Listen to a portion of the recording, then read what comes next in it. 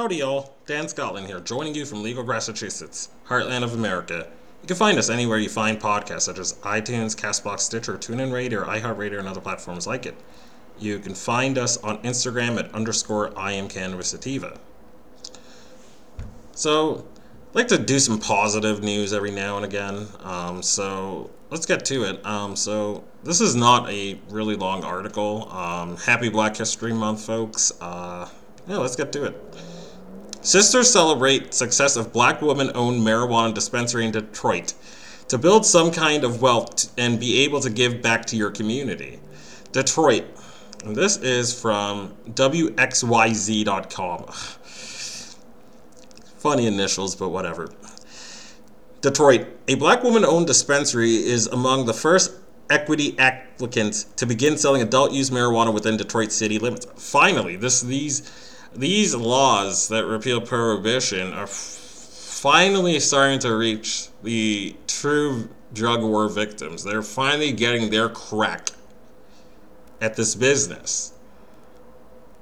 You know, the people who are supposed to be prioritized and the people who were the primary victims of this war on drugs are getting a crack at this industry instead of Curaleaf, instead of another Curaleaf location, another True Leaf location, another Rise location. You know, they're all over, like all these brands are all over the country in various medical marijuana markets, no matter if you're on the East Coast or West Coast. It's instead of your local street pharmacist, becoming legitimized, or your local farmer or whatever adding adult use or medical marijuana to their portfolio of crops they grow. You're having these mega corporations that are running the roost. But again, the grassroots has to push back and make it known that we don't want cannabis and adult use and medical to be run by these MSOs that only care about the profit, and they don't care about the plant. They don't care about helping your 70-year-old mom's arthritis. They don't care about helping lower your father's blood pressure with CBD or marijuana or whatever. They don't care. They just see profit, and they will do whatever it takes. They will cut whatever corners they have to cut. They'll add whatever chemicals. They will pay people as little as possible. All right? They don't care about the actual medical benefit. They don't care about actually helping the people in your life. They just care about the dollar. This is quite a victory for the people of Michigan, and I hope we see more of this. But let's continue. The two ladies behind the business are sisters who grew up on the city's east side. They opened for medical in 2016 on Mack Avenue. Owners Terry Hargrave and Jacqueline Weatherby say at House of Zen, it's all about the customer experience. They try to greet everyone with an audible welcome and smile. The atmosphere and interior design is meant to put people at ease, especially those in need of healing. In 2013, my husband's oncologist wrote him a script, and we saw the benefits of it, Hargrave said. Hargrave's husband was diagnosed with terminal lung cancer. Weathersby was his caregiver. I had 5 patients that were under me that I grew cannabis for, Weathersby said. When he died, they thought, why not make it a business? It meant having ownership finally, Hargrave said, and to build some kind of wealth and to be able to give back to your community, end quote. It was all going as planned. Their medical business was booming until 2018 when Michigan went recreational. People do not have to purchase that medical marijuana card anymore. They can just go out into the suburbs and use their license, Hargrave said. It was stressful for everyone in the city because it was like dead, and yes, some of us had to close, end quote. Unfortunately, the recreational marijuana industry was non-existent in Detroit due to ongoing lawsuits surrounding the city's ordinance. Hargrave and Weathersby had to claw their way to get a license, even though first dibs were supposed to go to Detroiters. It took us 7 years, Hargrave said.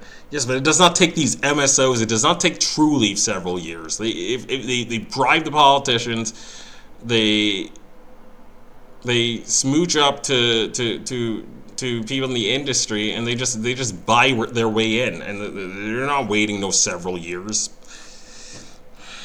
But average Joes, average Janes like us, we got to do that.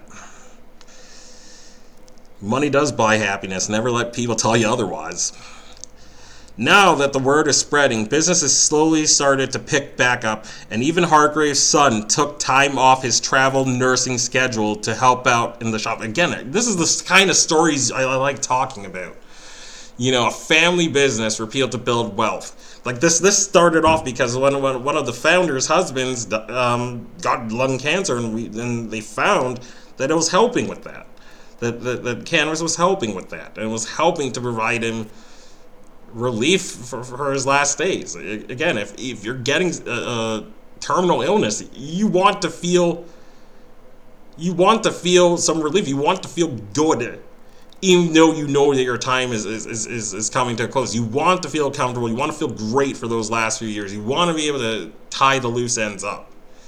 And now the son is helping out in the business. Again, this is what legalization should have been, instead of a bunch of big companies charging you $200, $300 an ounce and telling you better be appreciative it's legal. That was the end game of these MSOs. But the more of these stories we get, and the more that the grassroots is providing the medicine rather than these corporations, the better our industry will be, the better and the more access the average Jane and the average Joe will have. It's been a roller coaster as far as the business, but they are great role models, both of them, Rodney Hargrave said. Now the sisters are 2 weeks into selling recreational marijuana. They are finally able to take a breath and reflect on their success. We are so thankful and grateful, Hargrave said. The House of Zen sisters said as soon as their recreational business stabilizes, they have aspirations of opening a grow operation. End of article, people. So good things do happen. We gotta circle the wagons with these victories. We gotta continue to put pressure on local officials, mayors, governors, state lawmakers to lower the barrier entry, to disincentivize these MSOs, and to make it so this is an industry, and this is an industry ran and catered to average Janes and average Joes and the 99%. But enough from me. As usual, I can be found anywhere you find podcasts, such as iTunes, CastBox, Stitcher, TuneIn Radio, iHeartRadio, and other platforms like it. You can find me on Instagram at _IamCannabisSativa, and on all the platforms you find podcasts. Peace out, ciao, and stay medicated, my friends.